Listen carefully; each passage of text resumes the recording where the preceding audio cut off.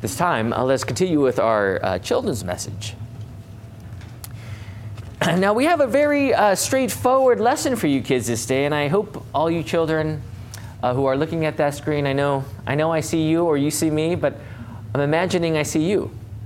And I know you're there, and I miss you all, and I love you all, and I just pray that all is well with each and every one of you. God be with you.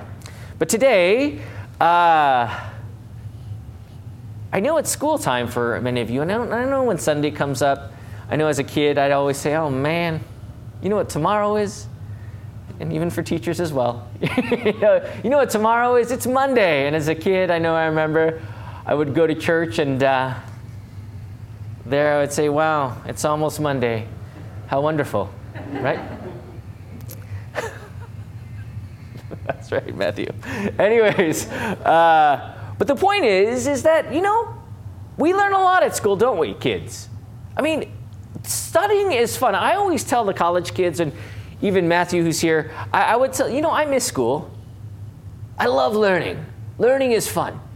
And when you tell people who are in college or who are in school, elementary school, and all these schools that we go to, they just kind of roll their eyes and they say, whatever, right? You don't know.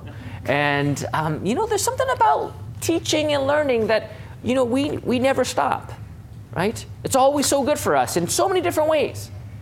I know we have so many teachers in our church, and they teach so many kids to become great vessels of this world, to love and serve neighbor in their own skills. And kids, I know you have skills, and you have many skills, and God's going to use you as you study so hard to be the greatest teacher or lawyer or clerk or whatever that may be. God is going to use you.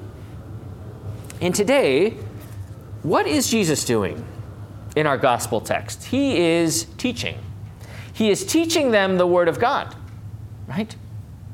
Earlier, as I said, learning is fun.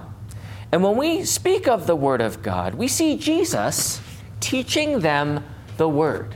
Now, the question is, kids, why do we need to read and learn and study the Word? Why? I know this is my pause for them to wonder. Why? Because here in His Word, Jesus is teaching them ultimately about Himself, about what He has come to do as the Christ, the Savior of all the world. And for all of us, young and old, we need to hear this message time and time again, because it always points us to Jesus. Not just Jesus, but His work, His power and authority, that He comes to save us from our sin, that He dies on the cross and rises from the grave and gives us eternal life. And that's the true blessed Word that you listen to time and time again. Because again, at the end of the day, Jesus is pointing to Himself, the Savior for you. I pray, kids, that you grow in faith, that you grow in the Word of God, and that you continue to listen and take in all these words, because it will always be Jesus for you. And what a comfort and joy that is. Go now in God's peace. Let us pray.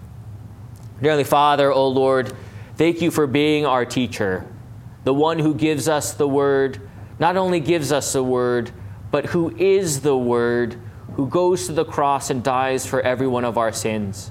Bless these children always, O Lord, in the one true faith.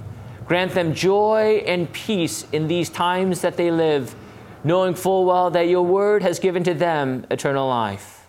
We thank you for this time. We pray all this in Jesus' name. Amen. Amen.